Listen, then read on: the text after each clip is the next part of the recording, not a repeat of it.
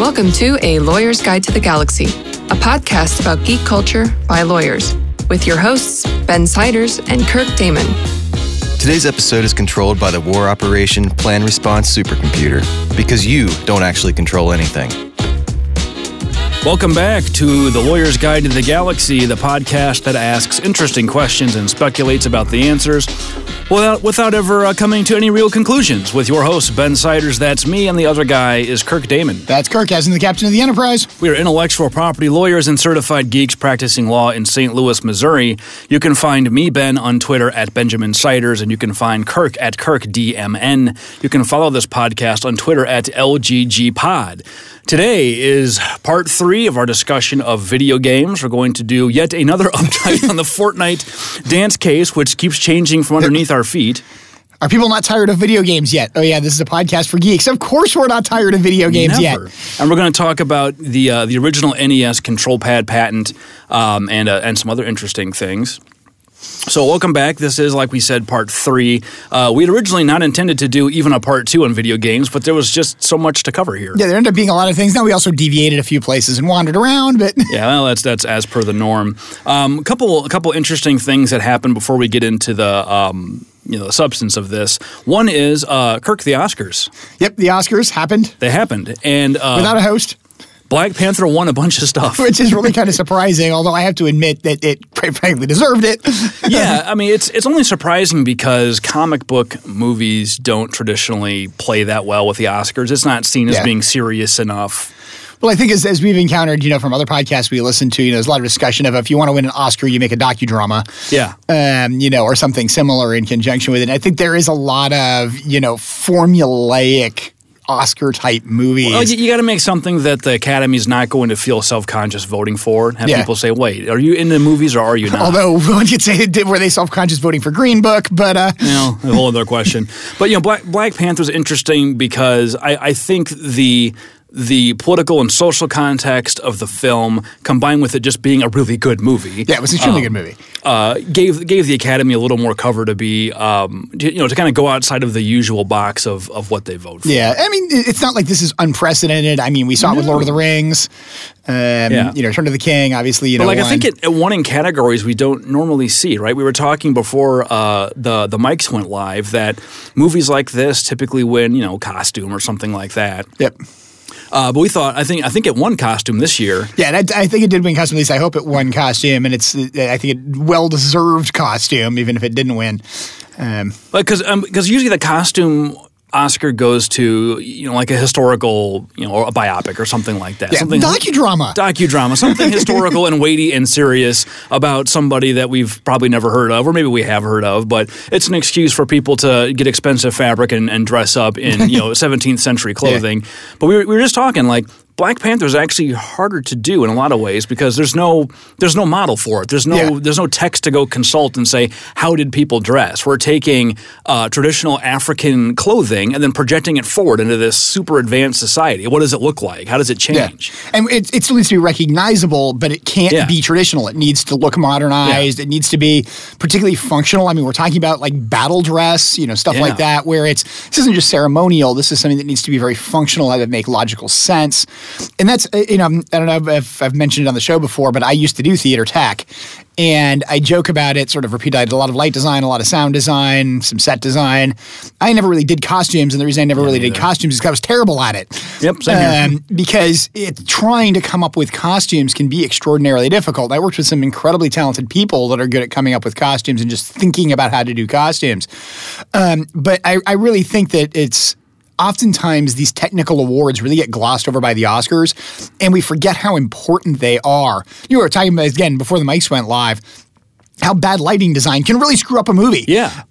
You have something where it's like, oh, this is inside. There's the running joke of how a single lighter can light an entire room because it has to, so you can see what the actors are doing.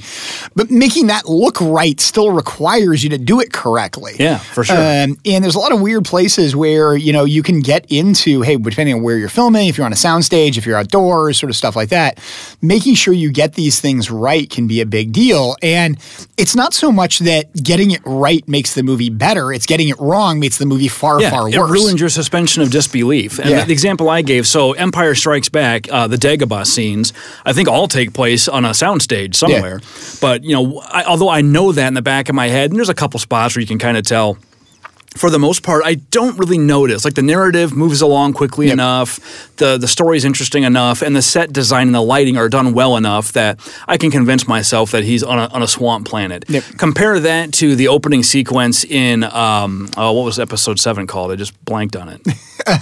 Shoot. Not The Last Jedi. Force Awakens. Yeah, The Force Awakens. When they're on Jakku and the stormtroopers arrive, that just feels like a soundstage to me. They're in a studio with a black backdrop because there's no stars. It doesn't feel open. Like the echoing is weird. The sound design is weird. That whole sequence just falls down for me because of that. And it's one of those things where, again, I think that, there was a lot of comments this year about like dropping tops from the Oscars and primarily technical Oscars and things like that.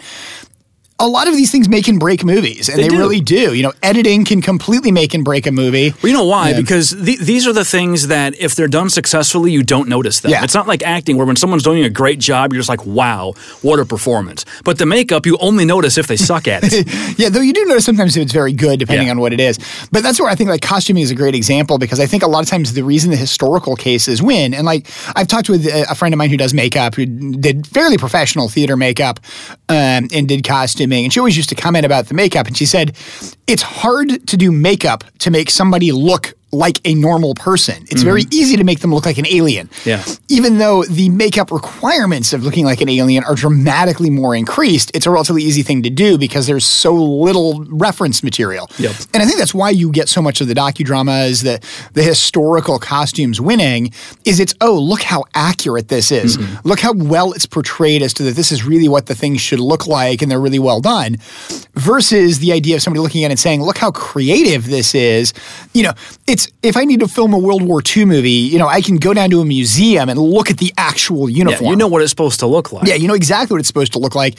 I can probably even get accurate cloths. I can get components that can be made and cast and directly done from it. It's not going to look like it's made out of modern synthetics and stuff like that. You can do that. Whereas when I need to, make, Black Panther's costume, what does Black Panther look like? I need something that's functional. He's got to be able to move and look like a cat in some respects. Well, this is the Star Trek problem too, right? Like when they the Next Generation was famous for having ludicrously impractical costumes, and for some reason all the sheets are made of Mylar. I never understood that. The Next Generation, and they wear weird clothes, and it was just making it look futuristic for the sake of it. Never mind that other than breathability and stuff like that, the technology of textiles is ancient. We don't need to. How much are they going to improve on it in the next 300 years to where everything's going to look like Mylar? The best one of those, I still think, you want to talk about bad costume design of trying to make it look futuristic. Go no further than Moonraker.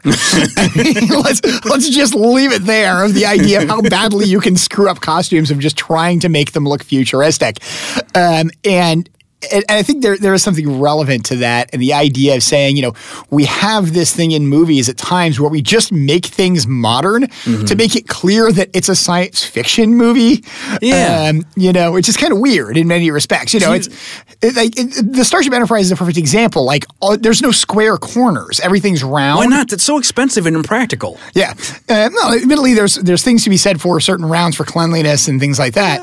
But there's a lot of things that just make no sense in conjunction with it. But then you also get the fun ones where they combine almost the modern with the anachronistic. I'm thinking the most recent Battlestar Galactica, which still had phone handsets. Yeah, it didn't have wireless phones. Yeah, they don't have wireless phones. At the same time, it works in there because it's kind of this idea that it's this kind of slightly dystopian future. Yeah, and it's submarines, basically. Yeah, it's a submarine, that kind of thing. So I think, again, there's so much to be said for technical stuff, making and breaking a movie, making and breaking a TV show. Well, it's how subtly you can work these elements in to where the audience doesn't really notice. Like Battlestar Galactica, when I first saw that, this is the new version we're talking about. Yeah, the newest version. It's all just done like sort of conventional naval warships that happen to be spaceships. Yeah. And other than the jumping technology and whatnot, the people who are on the show just kind of treat the ships like any other kind of ship. And so when the phone rings and someone picks it up and says Galactica Actual, it's all done seriously. It's all played straight. The actors don't show any awareness of how silly it looks. Yeah. And if you can do that convincingly, and this is part of a combination of technical aspects, directing and acting, then you make the audience suspend their disbelief and they just accept this as the reality of how this universe works, even though it makes no sense. Yeah. Well, particularly I think when you get into slightly dystopian universes, which obviously Battlestar Galactica is, it's not the everything's perfect universe.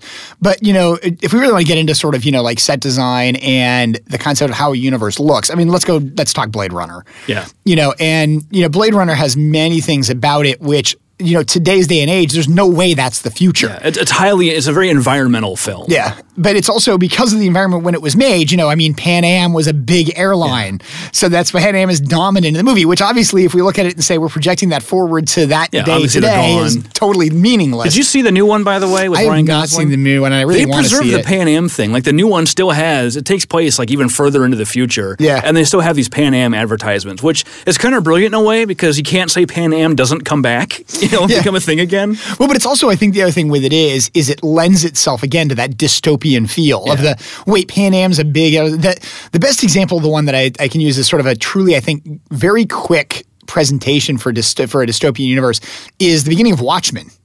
Yeah. Which really does a great job of saying, no, wait, this is not the real universe we're in very quickly right up front. Done subtly, too. Like Nixon wins a third term. Yeah. So first of all, Nixon did not get realected. And certainly there's no such thing as a third term at that point. Yeah. So it's not correct.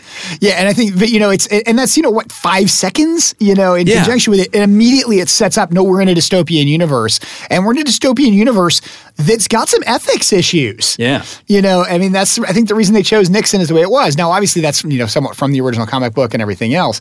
But it's kind of great to see these kind of technical aspects of movies like this where they do really work. And like we mentioned, talking about previously about Annihilation, and the sets in Annihilation are just brilliant. That film is everything in there is very well done. The sound design is well done. The sound design is also extremely well done. Yes, to the point where I'm going to have nightmares. That's a great point.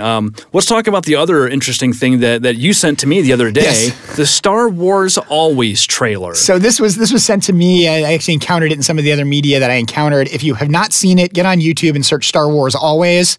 We should say up front, this is not new Star Wars content. Not at all. And it's not official Disney/Lucasfilm Star Wars content.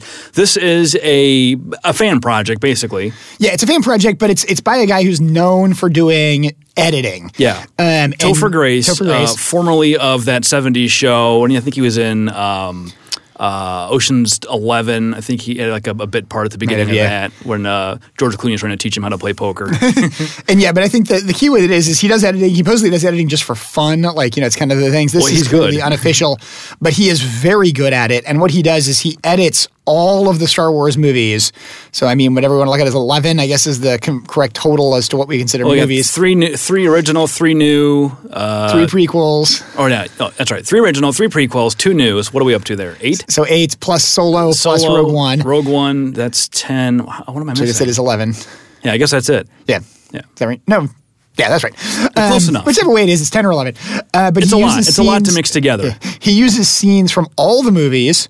He presents it as a movie trailer. It's a 5-minute long movie trailer, so it's obviously he also uses long movie trailer. Unused scenes. There's a bunch of scenes from Star Wars involving Luke and Biggs on Tatooine, where Luke's looking up and watching the battle in the sky. They're mostly finished scenes, but you can tell they're rough cuts. Yep. What I also think is interesting is he uses quite a bit of the special editions. He does, yeah. Which I thought was an intriguing thing. But the comment with it is that he presents it as sort of the Star Wars being an entirely one saga. Yeah, as an entity. And it's so well done, and he does some just fantastic cuts of the way things work together. The one I shot you in particular, which is you watch it, it's the Yoda voiceover with, no, there is another. Yep. To Ben Kenobi. In conjunction with it, you hear that voiceover, and the immediate jump cut is to Rey. Mm-hmm. And it's like... It's really well done. That's so well done. It's like, it's just a brilliant presentation of this way of sort of making this. There's one spot in there where he intermixes Obi-Wan Kenobi's lines from the original movie with somebody else's lines, and I forget who. But they're 2 scenes that have nothing to do with each other. And Kylo Ren's, actually? I think they were Kylo Ren's. Yeah. And they're made and filmed filmed like decades apart, but they blend together seamlessly. It's really well done and worth your time to check out. Yeah, I would definitely check it out and see what it is. And again, I think it's fun. We're just talking about sort of the less appreciated things of editing. This is all editing. It's all basically footage. Now, yes, some of it's special edition footage. There's some of it which is probably secondary DVD footage. I think the Biggs is on some of the special edition. Yeah. Speaking of which, this just occurred to me. We ought to be getting a teaser trailer for 9 pretty soon, right? That comes out in December, I think. Presumably, yes. I'm pretty sure that one's December. And I think the teaser trailer for Last Jedi, I seem to recall I was at an event in April when that teaser trailer first came out. Maybe that was for Rogue One. But sometime in the next few months, we ought to be getting something. Because I know primary filming has ended. Because John Boyega on his Twitter feed, I follow him and other people who are in Star Wars. Involved in Star Wars. Shocking. He had tweeted a picture of him and Disney, Daisy Ridley and Oscar Isaacs on set on the last day of filming, which looks like it takes place on Jakku. So I guess they go back there or some other, maybe it's Tatooine. Well, you've got to have something on Jakku, I think. Something has to be on a sand planet because Star Wars. So. Star Wars. So I know primary filming has ended and they're in post now. So we should be getting something in the next few months as far as a teaser trailer goes. So be looking for that. Yeah, but I think it's definitely worth your time to look for it. I mean, I like fan projects. A lot of times it can be kind of fun. This is one that I think it really shows sort of, I think, great trailer design and also just generally as to what it is. I like trailers. Yeah. I always commented about it that, I mean, the first episode 1 teaser trailer is a brilliant piece of film editing. I got so excited, and I was so disappointed. I know, and I think that's what everybody's saying. Like, watching that teaser trailer, like, chills go up your back. You're like, oh my goodness, this is going to be such a great movie, and then it's not. Yeah. And you really see stuff like that. I mean, the first time I remember seeing the Independence Day, Super Bowl ad, everybody's like, oh my goodness, what is this going to be about? And that's a movie that I think Independence Day is good. It's far from a great movie. It's silly. It's silly. It's the sci-fi equivalent of a comedy. It's an action comedy, sci-fi, weird movie. Yeah, it's pulpy entertainment. It has plot holes up the, Have you seen the new one yet? The Independence Day? No. I forget what it was called. What was the new one? Yeah, I didn't either. I've heard it's typical modern stuff. It has to be dark and gritty and realistic. No, it's Independence Day. Don't pivot that way. It doesn't make any sense. Well, so one more thing before we get to the Carlton Dance case update. I was Googling around to see if there was anything new on the Disney Characters for Hire case, and I got a bunch of hits back for other companies offering similar types of services, and one of them was live fairy tale characters. And I thought, well, that's a clever way to avoid Disney's trademarks and copyrights. We'll just call them fairy tale characters. But then I clicked the website, and my first impression was, these are not fairy tale characters. These are just ripoffs of all of Disney's stuff. How is this company still in business? So I printed a couple off and showed them to Kirk on the way over. And the more we looked at them, the more we found that there were differences. Yeah, there's clear subtle differences. To where they give you the overall impression of the original characters, but the names are different, comically different. We'll talk about some of those. And the costumes themselves are just different enough that maybe they get around it. So the first one they had was a guy in a very dark costume that gave the impression of a ninja cat of some kind. And I showed it to Kirk and I said, what is that? And he goes, it kind of looks like Black Panther. My immediate take is it looks like Black Panther, but he seemed to be missing his armor. Missing pieces, yeah. Yeah, so that's not Black Panther, that's Panther Hero. Yeah. And then we had a blonde woman in a blue and red costume with a cape and a big S on the chest. That is not Supergirl, that is Woman of Steel. We had the green muscular guy with the curly hair, that is the Incredible Giant.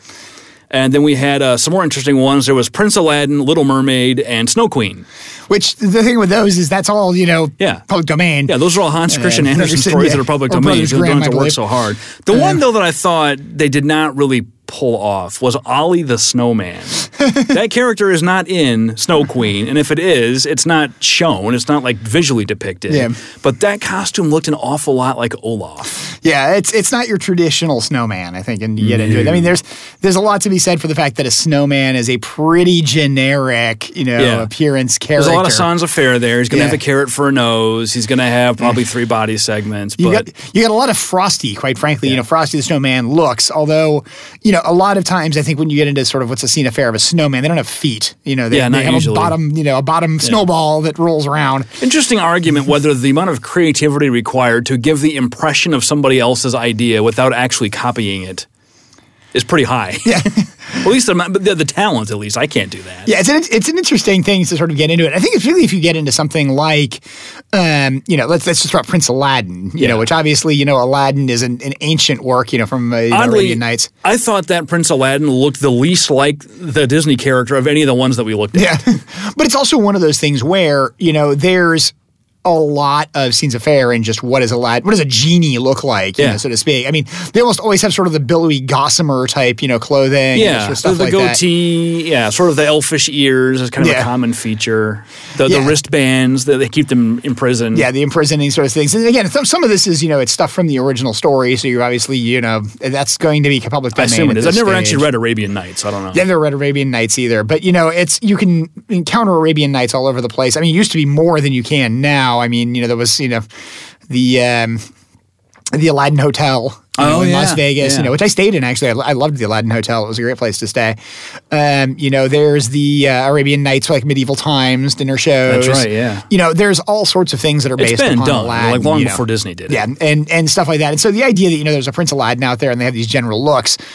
Again, we talked about the idea of like docudramas and historical looks. These are things that are docudramas and historical looks. I mean, Aladdin has such Even Little Mermaid. There was a 1980s adaptation of that. Yes. With Tom Hanks and I forget who else was in that. Remember, it's pretty terrible if I remember really. My sister loved it and watched it all the time. And from that alone, I learned to hate it. I'm also convinced, all I remember is that the mermaid didn't have a name and she used the name Madison because they happened to be standing on Madison Avenue when Tom Hanks asked her what her name was. Okay. And then, years later, a generation of women had girls and named them Madison. I'm convinced that's why. They all saw Splash.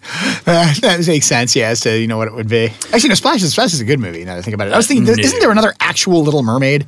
There was a more recent one that was made. It was a live action, but I don't know if it came out or what happened to it. But it was not related. I think there was like a straight-to-video one, or that could be. There was a bunch of sequels too, but yeah. Okay, so Carlton, or the Fornite Carlton Dance case.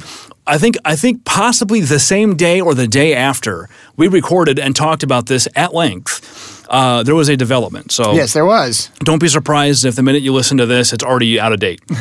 So after our last episode, evidence surfaced in the litigation that the Copyright Office had denied registration on the Carlton on grounds that it was too simple. It's just hip sways and hand gestures, and that's not enough to qualify it as a choreographic work eligible for copyright protection under the Copyright Act. And I think it was provided in connection with motions to dismiss. Yep.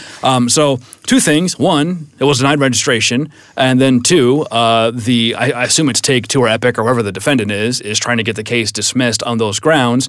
But we talked about this. The mere fact that the Copyright Office has said no does not necessarily end the issue. Yeah, now you can obviously fight the Copyright Office on this issue. I mean, I've filed my own copyright registrations on behalf of clients, and I have done this. Mm-hmm. You can go back to the Copyright Office and say, no, I think your interpretation is wrong. Here's why it's entitled to copyright protection, stuff along those lines. So you obviously have issues like that. The other thing we've definitely got with it is, as well, we talked about that maybe the copyright in the dance, but there's also the issue of the copyright in the video copyright itself. In the video, yeah. Which is not necessarily subject to this, let's see where it goes. I think but a lot of does Carlton own the copyright to the video? Yeah, and that's where we're going to bump into the issues of where does this stand, where does this lie? So he's the wrong plaintiff. Repeatedly. Yeah. Last episode. But yeah, those are the kind of things I think you've got, it doesn't mean that this is over yet. There's some still potentially pending issues out there. I mean, this could still drag on for a year, even if this is found non-registrable. The interesting thing I think about it is that this was the Carlton, so obviously now the Floss, which is a much simpler dance. Yeah. I don't like their chances. Yeah, you've got to wonder if that's, if the Carlton's not registrable, that's almost certainly not registrable. Yeah. So then we're going to bump into, but then it sort of bumps into, well, what is registrable when it comes to a dance? Do we have an indication of where it needs to go beyond the Carlton? And I think that'll be an interesting question going forward, again, assuming that this denial of registration is upheld by the Copyright Office and is ultimately upheld by the courts, because you can challenge the Copyright They may have responded already. We don't actually have, this is a whole separate issue, but it's weird. Patents and copyrights, if we wanted to, Kirk, we can just go right now and look up the prosecution status of most cases and see where they stand. 18 months after they're filed in conjunction with patents. And trademarks are just a week out there. or so after the filing of trademarks. But the copyright prosecutions are not, but it's not that they're not public records. If we were in D.C., we could go down to the Copyright Office and pull up the files and do whatever we wanted, right? You could take a look. They wouldn't tell you no. because it's all public information. Yes, it's public information. They just don't have anything technical online to do it through their website, but the trademark and patent offices do. Yep, and there's been a lot of talk of modernizing the Copyright Office and needing to go to things like that. But yeah, again, a lot of it is these are public records, but how public they are, they're public as of 1950. Yeah. And so it's interesting to sort of say when we say what's public then and what's public now is very different. I mean, there's huge amounts of public records out there that people don't realize exist as public records. Mm-hmm. You want a hearing from the FCC, a lot of those are public records, but I wouldn't expect you to be able to find any of them online. Now, some of them you can, obviously, but, not necessarily all of them. Yeah, the federal agencies vary wildly as far as how much stuff they put online, and that's where a lot of the the administrative work all gets done. Congress doesn't do any of this stuff. They just pass laws and they delegate all of the rulemaking and enforcement authority and the adjudicatory authority to these offices, the Copyright Office and the Patent and Trademark Office and the FTC, et cetera. And then they issue rules and then they indict people. They call people in and institute proceedings and call people in to answer for what they've done and apply the rules. Yeah. And it's if you don't know how to find that stuff and how to navigate those procedures, then it's easy to get lost and it's hard to even know where to look for a lot of that stuff. Yeah, it's one of the things that I think is really interesting is that these systems have, and I think this is something you encounter a lot in a lot of legal regulatory schemes particularly, these systems have oftentimes very good documentation, very good, search engines, even though recognizing the search engines may be card catalogs and older style things that exist out there for these. But if you don't know who to ask, where to look, and how the system works, they're impenetrable. Mm-hmm. But as soon as you understand how the system works, you can access virtually anything you want to. And I think it is sort of an interesting thing when you talk about the idea of the relay of information. We've all gotten very used to Google and the ability to just type a question into a search engine or say what you're looking for and it returns a result to you.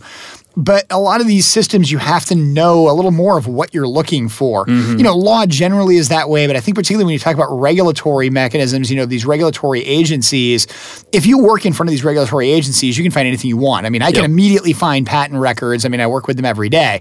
But somebody handed the Patent and Trademark Office's webpage may not be able to find stuff immediately because they don't know what they're looking for or how to search for it. Even people given a patent. I mean, if you have an issued patent, it's going to have the publication number, the application number, and the patent number. And if you don't know what all those things mean, it's hard to understand which, it's got an issue date, a filing date, a priority date, a publication date, and all those dates have different meanings under the Patent Act, and people who don't practice in patents can't tell which ones are important for which purposes. Yep. And if you try to go it on your own, you're highly likely to screw that up. Yeah, I think that's the thing with it. And again, it's, there's some interesting stuff in conjunction with the regulatory stuff that's out there and what you can find in conjunction with regulatory. I think it's also where, it doesn't seem like anybody's talking about this. As we commented about, the copyright was denied.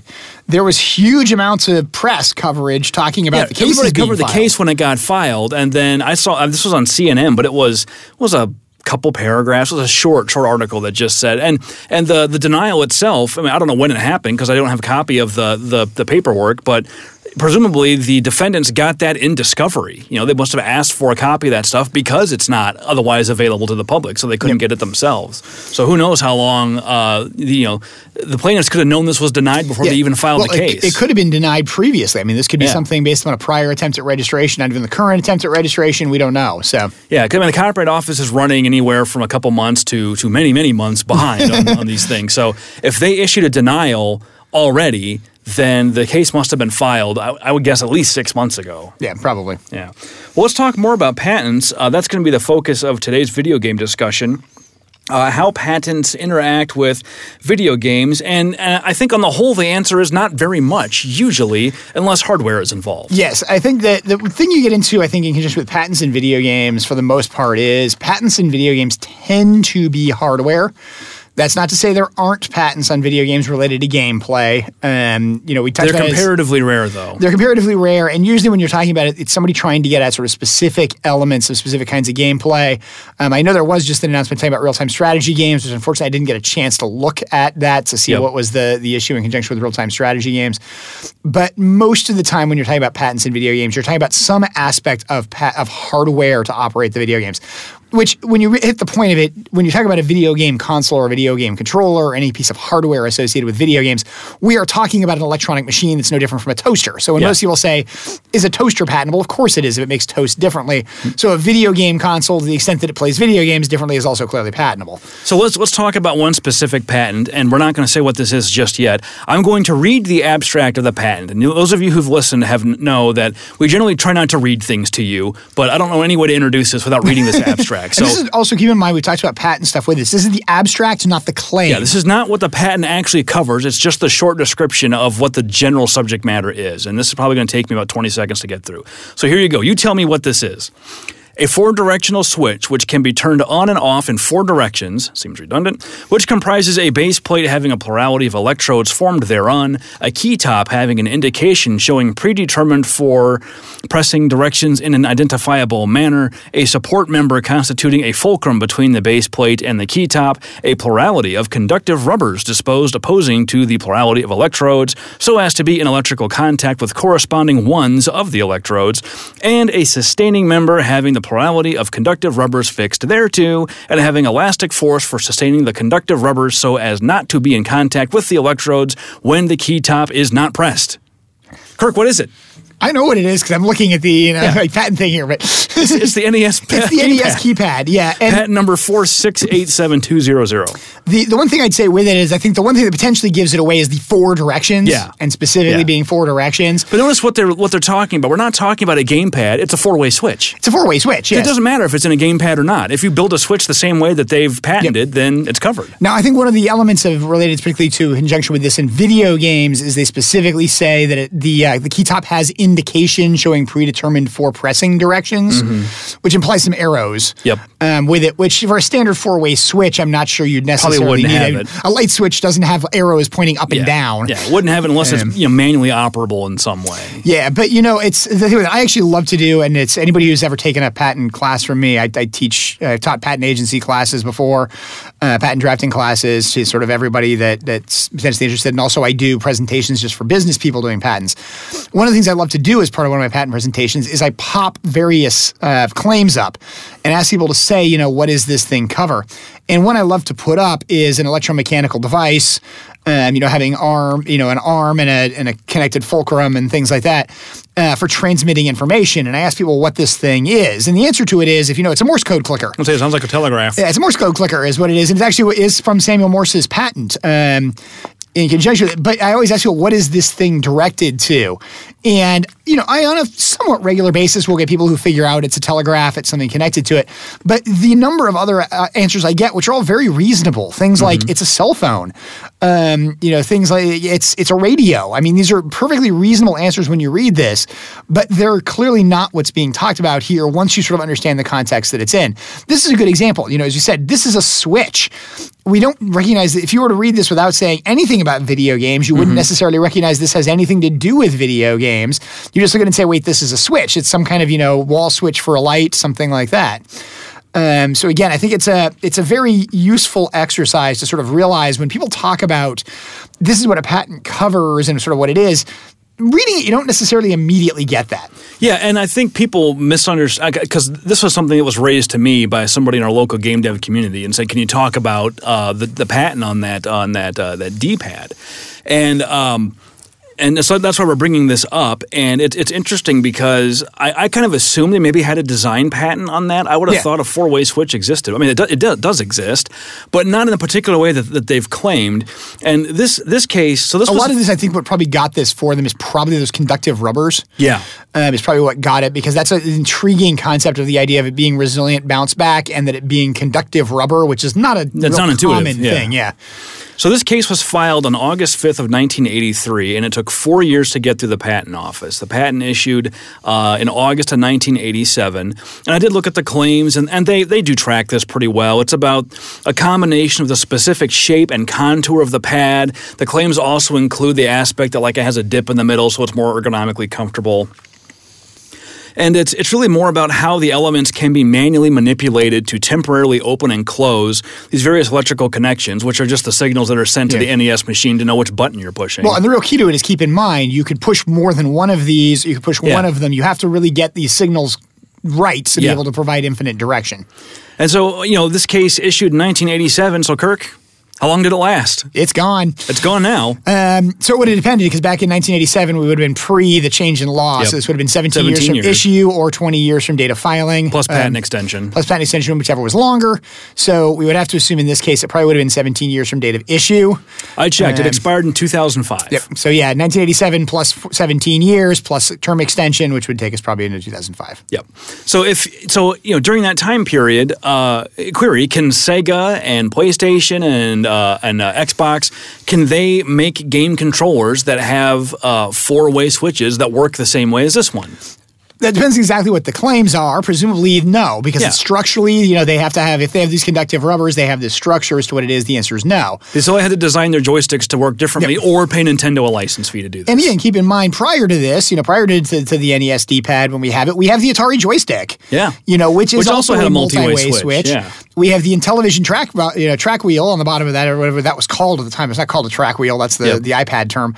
But the disc that was on the bottom of that was a disc of something disc, which in some sense is also a joystick. Instead of pushing the joystick sideways and having that push the edge down, you physically pushed the edge with your thumb, which allowed you to slide with it, which was the real key of the disc. I had an Intellivision system. I loved it. Played the heck out of it for a lot of years, and I used to love that controller, because it was so powerful. I remember when I first went to I never owned an NES, but some of my friends did. The first time I used an NES controller, I'm like, why can't I slide my finger? I literally didn't like the NES controller because I couldn't move it. Did you ever use the two-way paddles on the Atari 2600? It was just a handheld paddle and just had a dial that turned left and right. And that's all sort it of did. Vaguely, yeah. And so you got the paddles, came with the Atari, but you also got the regular joystick with the one button. Yeah. The joystick already goes left and right. So why would you ever want to use the paddles? Yeah, I think wasn't it because of games like Pong, where you specifically are doing linear motion? I guess, or like the circus game had used those too. It never made any sense. Yeah, or like Space Invaders, where you're specifically doing linear motion, because the problem with the joystick is you could move it up and down, which had no control if you're just doing purely linear motion, would be my guess.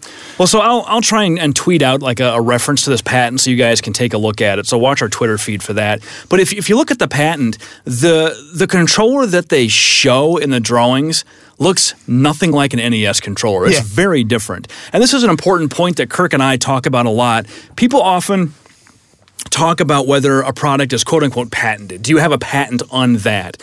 And I think it's a bit of a misnomer, because you don't actually, strictly speaking, patent a product. Yeah. You patent the idea behind it, right? You patent inventions, and that's what you always got to remember. Is patents are to inventions, to claims, for lack of a better term, is what it is, which could be a structure, a method, or anything along those lines. It's not specifically to a product. I think the reason why people a lot of times refer to it as a product patented is because of the marking requirements. Yes. Which is that the Patent Office does require you to mark products covered by the claims as patented or as covered by the particular patent number. That's a notice scheme. So somebody who looks at your product, looks at that and says, oh, there's a patent on this. I effectively need to review the patent before I can copy this. And that way, if I copy it, if there's no notice and I copy it, it's hard to say I did something immediately purposefully wrong. How was I supposed to know it was patented if you didn't tell me? Now, you still violate it, but the issue with it is that for purposes of getting damages, for purposes of saying it's willful, the person is assumed not to have notice because there was no notice on it. Whereas if you put on the product, so if you actually put on the back of the controller, hey, this is covered by the following patents, you now have notice that it is, you should go look at those, review them, and determine whether or not the aspects you're copying are covered by those patents. So it's a difference between, I go buy a product right now at Target or Walmart or whatever, and I look at the box and there's no patent markings, and so I go make a company and we start making the same thing. And then 2 years from now, a guy says, "Hey, I've got a patent on that. You owe me royalties for all these products you've sold." And I'd say, "No, I had no idea. I had no reason to know. You didn't mark your product, so I'm not on notice." And I still have to stop at that point, but yeah, you can still get going forward infringement because it's him walking in and saying, "You infringed my patent. Here it is." Now you do have notice. So going forward, you have those issues. Notice is actually one of those, I think, sort of legal concepts. We periodically throw legal concepts into this podcast that are just sort of general. Notice is a good one. Notice is sort of that idea in legal stuff that basically says you have to have some idea that what you're doing is a problem. And if you really have no idea that what you're doing is a problem, it's very hard to say, that you're liable for doing it until somebody tells you it's a problem. It's a fundamental aspect of due process. You're entitled to two basic things: notice of what you're accused of doing wrong and the opportunity to defend yourself. Yeah. So that's the idea, is that when you get into these ideas of patent notice, what the purposes of these sort of notifications, and you'll see it on products all the time, you see patent numbers for these products all the time, usually designed is to provide notice that somebody will look at my product and saying, hey, this thing's cool, but I could redesign it better. Oh, look, there's a patent. To go and say, well, let me load that patent, which is a public document, which is available very publicly from the United States Patent and Trademark Office, particularly if you have the number. That's about the easiest way to search. I mean, Google now has a patent search engine they've had for a number of years. It's relatively easy to get a patent number to load the search in to find out what it is. You can go look at it. You can determine what it is. Now, whether or not that means you can really understand what does the patent cover, what is the claim scope, things like that is a whole nother question. But for purposes of notice, it really says, yes, you provided with notice. We've warned you that there is a patent out there. Now it's on your head as to whether or not you've looked at it and made that determination, and whether or not that determination was made in good faith. Whereas if somebody just says, hey, I've got a product and I'm not going to tell you that it's patented, they can't sort of spring it on you later and say, guess what, it was patented. I got you for what you did a year ago. And it's, well, how would I have ever known that kind of thing, had occurred? That's the same thing for the copyright notices. Maybe that's where some of the plagiarism misconception comes from, is, if I put a copyright notice and attribute the person who owns it, then I'm fine. That's not what the notice is for. It's not, I mean, there's an attribution, you can do, and that's nice, but that's not why we put copyright 2019 on things that are copyrighted. It's to tell other people this is copyrighted, so don't take it. One interesting point with that too is that the patent does not have to be coextensive with what we call the commercial embodiment, the actual thing we're sold or selling, and they usually aren't. In this case, it's just how this one four-way switch works. And there's nothing about buttons. There's no A/B buttons here. Nothing even about games necessarily. Switch. Yeah, and the power of the patent really is its breadth, B-R-E-A-D-T-H. The patent can cover a lot of things because you are protecting the invention in the abstract regardless of how it's implemented, provided that it practices all the elements of the claims. Yeah, as we say, it's a mousetrap is not patented, as a particular, wooden board and a metal spring. It's patented as the idea of like a swinging lever arm that's controlled by a biasing mechanism, sort of things like that. It's the concept of saying the way I catch the mouse is when the mouse hits a trigger, something smacks it. That's kind of the basics of what you're usually getting into. In conjunction with what is the power of the patent. I think the other thing to keep in mind, though, and I think it's one of those things you mentioned earlier with this, a lot of people get really tied up in the fact that they look at the patent and say, but the drawings don't show the end product. And the answer to it is it doesn't have to, and oftentimes it doesn't, because oftentimes the drawings are generated from precursor devices or are generated from somebody who came up with, hey, I've got this idea of a switch. We don't really know how we're going to implement it yet, but I have this thing that we have a four-dimensional switch. Would this thing have, 4 arrow keys on top of it? Would it have a disc on top of it and just have this being the underlying structure, which when you push on the disc depends on which pieces of it go down? There's lots of different ways you can potentially implement this. And quite frankly, I think that tangles people a lot in patents. For sure. Where they look at a patent and they look at figure 1 and go, but that's not what I'm making. And the answer to it is that's not the scope of the patent. Or they read the abstract and say, but that's not what I'm making. And again, that's not the scope of the patent. The scope of the patent is the claims and what is claimed in conjunction with it. And so when you start looking at what is the patent cover, what is a patented product, do I infringe a patent by making another product, you're never going to say what I am doing is exactly what's in the patent. Yeah. It's always going to be some issue of, hey, do you have all the claimed elements or not? You probably have additional elements over what the claimed elements are. You may have elements that, are arguably changed. But the question is, are they changed enough? And again, when you then compare it to a picture where the picture may have nothing to do with necessarily what the end product looks like, which is covered by the patent or certainly to be covered by the patent. Well, people also misunderstand the thing that you ultimately sell doesn't have to practice the patent for the patent to be valid. Yes, that's true. I get that question every once in a while, like, well, will this patent cover my next generation of the product? The better question is, will this patent protect somebody else from making my next generation of the product? Because that's really what you want it to do. You don't need the patent office's permission to improve on your own product and move forward. And you don't even need your old patent to cover it. But if it doesn't, somebody else can potentially copy the new one if they can avoid practicing the patent as already written. Yep, and that's sort of the coverage of it. When does it cover by it? The other thing I think you always bump into with people like having trouble of, again, what is it? Is it's connecting the patent to the product. And I think a lot of people look at it and say, what we sort of said earlier, is the product patented? And the answer to it is that's not really accurate. It's effectively, is the product covered by the claims of a patent? So for the Nintendo gamepad, you'd put on there U.S. patent number and then this patent number, and then whoever wanted to make a gamepad would know to go look up what the patent is, and anybody who knows what they're doing would immediately recognize what part of it covers. It doesn't cover the A/B button and things like that, or the particular layout. There's nothing patentable in there. Yeah, or the electronic communication scheme of how the signals are communicated, whatever the encoding might be. Those are the kind of things that you bump into as to what exactly does the patent cover. But again, I think when you hear it a lot of times in the popular press, you'll hear people say, "Oh, they patented the game controller." No, they patented a Switch. Yeah. And that Switch is a fundamental part of the game control. I mean, you look at the idea of the D-pad and say, would the D-pad have been the D-pad without this Switch? No, it wouldn't have been. Yeah. It would have worked differently. But there are other ways to implement a multi-way Switch. Yeah. Joystick. Yeah. I mean, we already had them. We had arcade games before we had the Nintendo D-pad. Yeah. We had the Atari controller. These things existed. They were just developed differently. Like the underlying technology that makes it work is just different.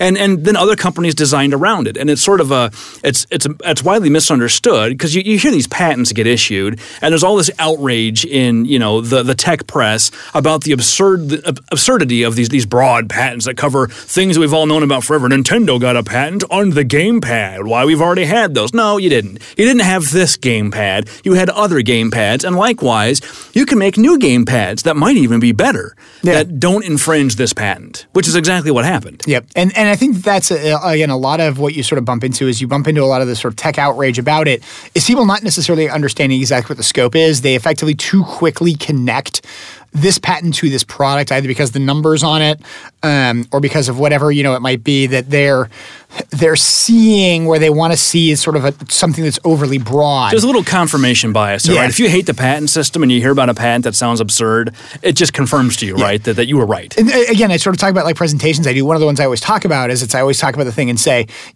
we all are aware, and I mean, you can go and you can see the original patent, specimen that was provided, that Thomas Edison patented the light bulb. And the answer is no, he did. There were actually light bulbs patented before he ever filed for his own patent. And there's been thousands of patents filed since he got his patent on light bulbs. Mm-hmm. And the example I always use with it is I say, since Thomas Edison got a patent on the light bulb, he got a patent on this. And I show a drawing of a compact fluorescent. And it's, no, of course he didn't. Not, yeah. It's a totally different technology. But we look at it and say he invented the light bulb. And the answer is no, not really. Really, he invented a particular form of light bulb. In many respects, the most important thing Thomas Edison invented about the light bulb was the socket it went into. Yeah. More so even than the light bulb. And there's a reason why they're called Edison sockets. But, it's those types of things where I think a lot of people, when they look at the patent system and they say, hey, this patent covers this is what somebody invented.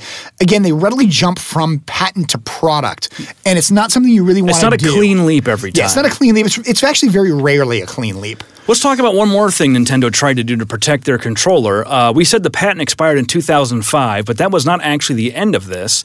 There is one form of IP that lasts potentially forever, Kirk. What is that? That would be trademark. The trademarks. And we've talked about how, we've speculated, I should say, that we think one reason Disney has started to use a clip of Steamboat Willie as their logo at the beginning of films. Their Disney animation logo. Yeah, it's to get what's called acquired distinctiveness in the clip so that Steamboat Willie will essentially be trademarked forever. Okay.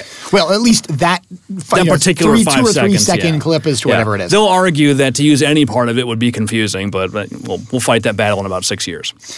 If anybody feels like dealing with it. Yeah. I think people are just going to stay clear. But anyway, Nintendo tried something different. In 2015, they filed a trademark registration on the NES controller. The case is 86/565763. Now let's keep in mind, this is a trademark application number. That's not a trademark number, and those are different. You don't get a registration number until it grants. This is an application number. Yeah. So this is them claiming they have a trademark interest in it. It's not.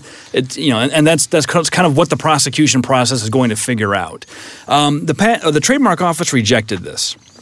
They said that it was essentially a non-distinctive configuration of packaging, and that to the extent that there was a design, it was ornamentation and not a trademark. And this is sort of why we sometimes get these questions when people come up with like a hilarious slogan for a T-shirt and they want to trademark it. You're not supposed to be able to do that. Well, remember, your trademark has to be associated with the goods and services underneath it. So basically, the idea of this is that the trademark, the D-pad shape needs to essentially be an indicator of origin of the Nintendo company, essentially for the NES, for video game systems. And you can kind of see where the trademark office is probably coming at a little bit. No, it's just the appearance of it. It's the ornamentation of it. It's not actually the indication of it. Everybody knows, however, an NES, we know exactly what you mean. A Nintendo Entertainment System means this box produced by Nintendo. So Nintendo submitted remarks in response. I'm going to read these as well. They're relatively brief. This is a statement made under oath by Nintendo's trademark lawyer. Through years of investment and promotion by the applicant, Nintendo of America, Inc., as well as through tremendous loyal customer support, the design of the Nintendo Entertainment System controller has become one of the most recognized intellectual properties in the video game industry. I'll stop there. Kirk, would you agree with that? Yeah. Yeah, I would agree. I don't have any doubt whatsoever that I think the NES controller is one of the most recognized iconic controllers in the game industry. When consumers encounter the design of the NES controller, they only think of one source, Nintendo. Agree. Well, right there, that's the idea of trying to connect this thing is to the trademark has to be an identifier of source. Yep. You have to know that based upon this appearance of this controller, you are talking about Nintendo. Either because it is inherently distinctive or because it has acquired distinctiveness, Nintendo respectfully submits to the examining attorney that its two-dimensional design of the face of the NES controller, including the verbal elements Nintendo Select Start A and B, is a distinctive design mark that warrants registration in connection with Nintendo's Class 28 goods, which is video games. Video games. It's video games or video game systems. Yeah. No, it's video games. It's video games.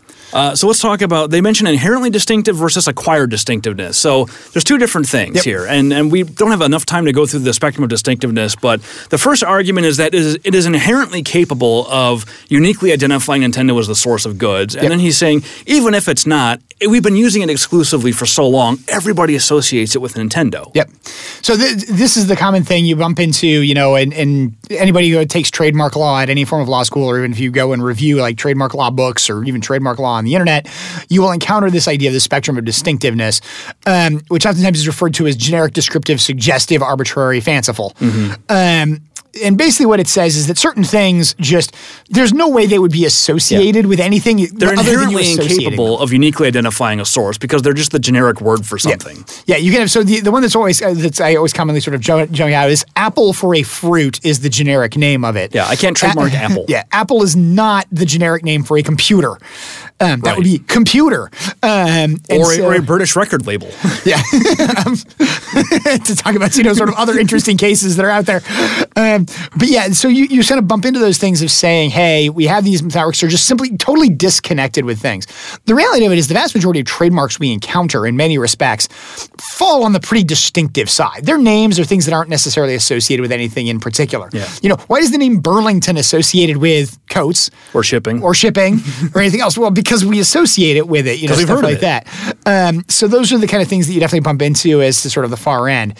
The other end of it is what are called descriptive or generic marks, which are marks that are not necessarily something that is completely unrelated to what it is. It is somewhat descriptive of it, but it's entitled to maybe become descriptive. And that's the difference between generic and descriptive. Descriptive is more like a mark that describes qualities or characteristics of the product. So the example I always use is sharp as applied to knives. Well, that's kind of a word used to describe a knife. It just describes what it is. Yeah. And we don't want people to have trademark rights over that usually, because then if anybody else says we have sharp knives, and they've infringed a trademark, and that just seems wrong. But the one I love to pick on, and actually I use generally in conjunction with, is U.S. Bank. It's a bank in the United States. So it's a U.S. bank. Banks are famous for having terrible names. Yes. At the same time, everybody knows exactly which bank I referred to. As soon as I said U.S. bank, it's not like I'm referring to a general banking in the United States. I referred to a particular bank, and we all know it. That's the meaning of acquired distinctiveness. That's a mark where we look at it and we say, we know which bank it is. So yes, it has acquired distinctiveness, even though arguably the term U.S. bank is descriptive. It's been used for so long that everybody knows now. Yeah. Yeah, and that's banks are actually, I always think, is sort of one of the best examples of marks which are almost very far on the descriptive end of the scale, but also have acquired a lot of very strong distinctiveness. I think it's such a pervasive practice to name banks that way that people just kind of figure, if there's a First Federal National Bank, then it's probably different from the First National Federal Bank. Yeah, exactly. And that's those kind of things. Sort of, banks are notoriously named. I think there is some regulatory stuff. I don't know banking law, but I think there is some regulatory stuff about how you have to name banks. But there's a first bank, there's a second bank, there's a third bank, there's a fourth bank, there's a fifth bank, stuff like that. You bump into these kind of things where it's like people just can't seem to come up with, reasonable names.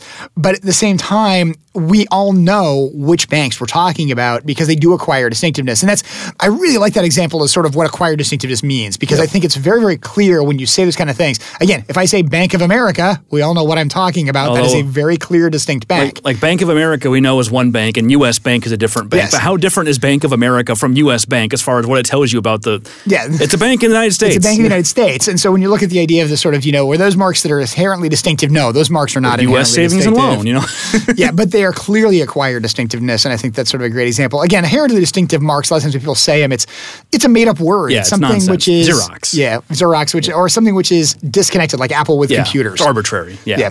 Well, Nintendo did not win on inherently distinctive, but they did win on acquired distinctiveness, and the examiner said that if they amended their application to say that it was acquired distinctiveness, they could have it. And they did. So Nintendo now has a registered trademark on acquired distinctiveness for the design of the controller. So question, does this mean that nobody can sell a controller that looks the same? Well, I think one of the things you bump into is what exactly is the mark covering, and I specifically note the phrase by the Nintendo attorney that it's two-dimensional design of the face of the NES controller, including the verbal elements Nintendo Select Start A and B. Definitely is implying that those are part of the design. Yeah. And so I think what if you leave them off? Yeah, so then you bump into the question, what if those are taken off? What if you move the positions of the buttons? This is where you get into the question of or what change is the design functional? of the face. Yeah. I think the scope Make it of this vertical is instead of horizontal. Yeah. I mean, that's the one that I always think, again, treat the Intellivision pad, which was vertical, as opposed to being horizontal with it. So can somebody make it sell a controller that is similar? Yes, there can be ones that look similar, but have, sort of different components. There could be ones that use the same components, but they're rearranged. Would those comprise trademark infringement? I think then it depends on the eye of the consumer. If you just disclaimed it, you sold one and it said not sold by Nintendo of America, Inc. Now you're into tarnishment and dilution and things like that. Yeah, and I think we also all have them. There's a number of controllers, not even the initial, NES controller, but the sort of more modern NES controllers. There's a lot of variations on those which are sold, many of which have additional buttons, where it bumps into, is that really something where you can say that's an infringement because it's got different buttons. The buttons are labeled differently, they're positioned differently, oftentimes to the detriment of the user because you can't figure out where start is, particularly if it's got extra buttons. But those kind of things where you have that, there's a functionality argument that all I'm doing is copying the functionality. Yep. And again, without the patent in place, which we know is not in place for our four-way switch here anymore. Well, that's an important point, too, is that this trademark covers the way that it looks and the way that it's laid out, but it doesn't extend the patent in any way. You can make something that works the exact same way now. Yes, I mean, to use the same way that this patent is expired to the four-way switch, I assume there's no continuations, anything else that they filed in conjunction with it, but to at least the claims of that patent expired, in 2015, you can build that exact four-way switch. 2005. 2005, sorry. You can literally walk through and build it exactly as it's described in the patent, and there's not a thing anybody can do to you. About it. And that's one of the benefits of the patent system. That's part of the goal of the patent system is to say that once this exclusive period has run out, people can build these things. They can improve upon them. And that's part of the goal of the patent system is to say we want that to be public knowledge. Part of it's because somebody could look at this now and say, hey, this is a great four-way switch. I have a new material that I've just come up with. I can make a really cool eight-way switch, which couldn't have been built in Nintendo's time. But now that I know how Nintendo built the four-way switch, I know this would work for an eight-way switch, and here's a better design. And that's part of the goal of the patent system. Yeah, it's fundamentally, conceptually, I should say, it's supposed to be sort of a compact between the inventor and the public. You tell us, the public, how it works, and if we want, then we'll give you a temporary monopoly. And in the grand scheme of IP, they're pretty short-lived monopolies. They don't feel like it to us on a day-by-day basis, but they do end. They do end in our lifetime, which is more than we can say for most other IP rights. Yeah, and it is interesting, sort of in the patent realm. We're talking about something, the NES system. Most of us, grew up with. I mean, we definitely grew up with. I mean, to me, it's not even an old system. Atari and Intellivision are the old systems. Yeah, those are the old Commodore ones. 64, Amiga. Tandy. Don't start with Tandy, oh no. Let's talk about Radio Shack. is a vestige from the past. But those kind of things where we look at and say, those are really old. The Nintendo was the modern version for a while.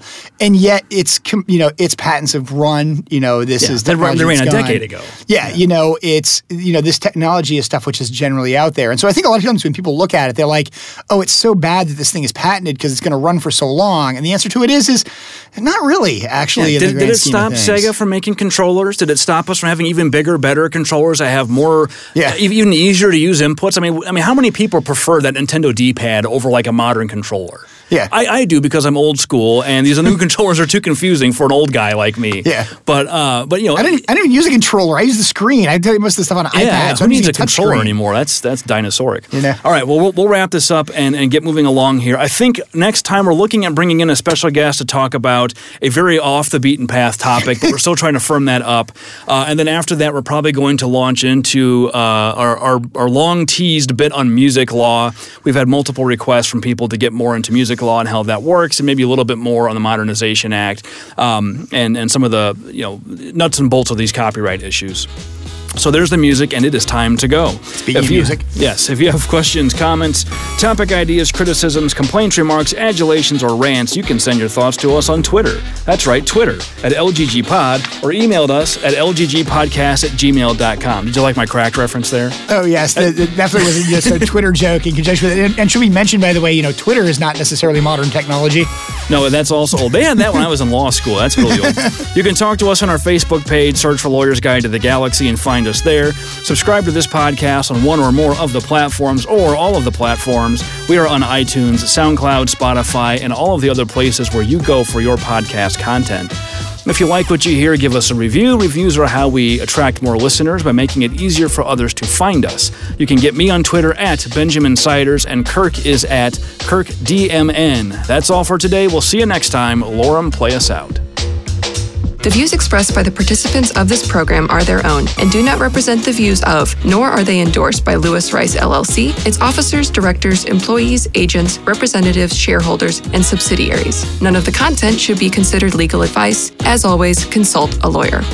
This podcast was produced and recorded at Cool Fire Studios in St. Louis, Missouri.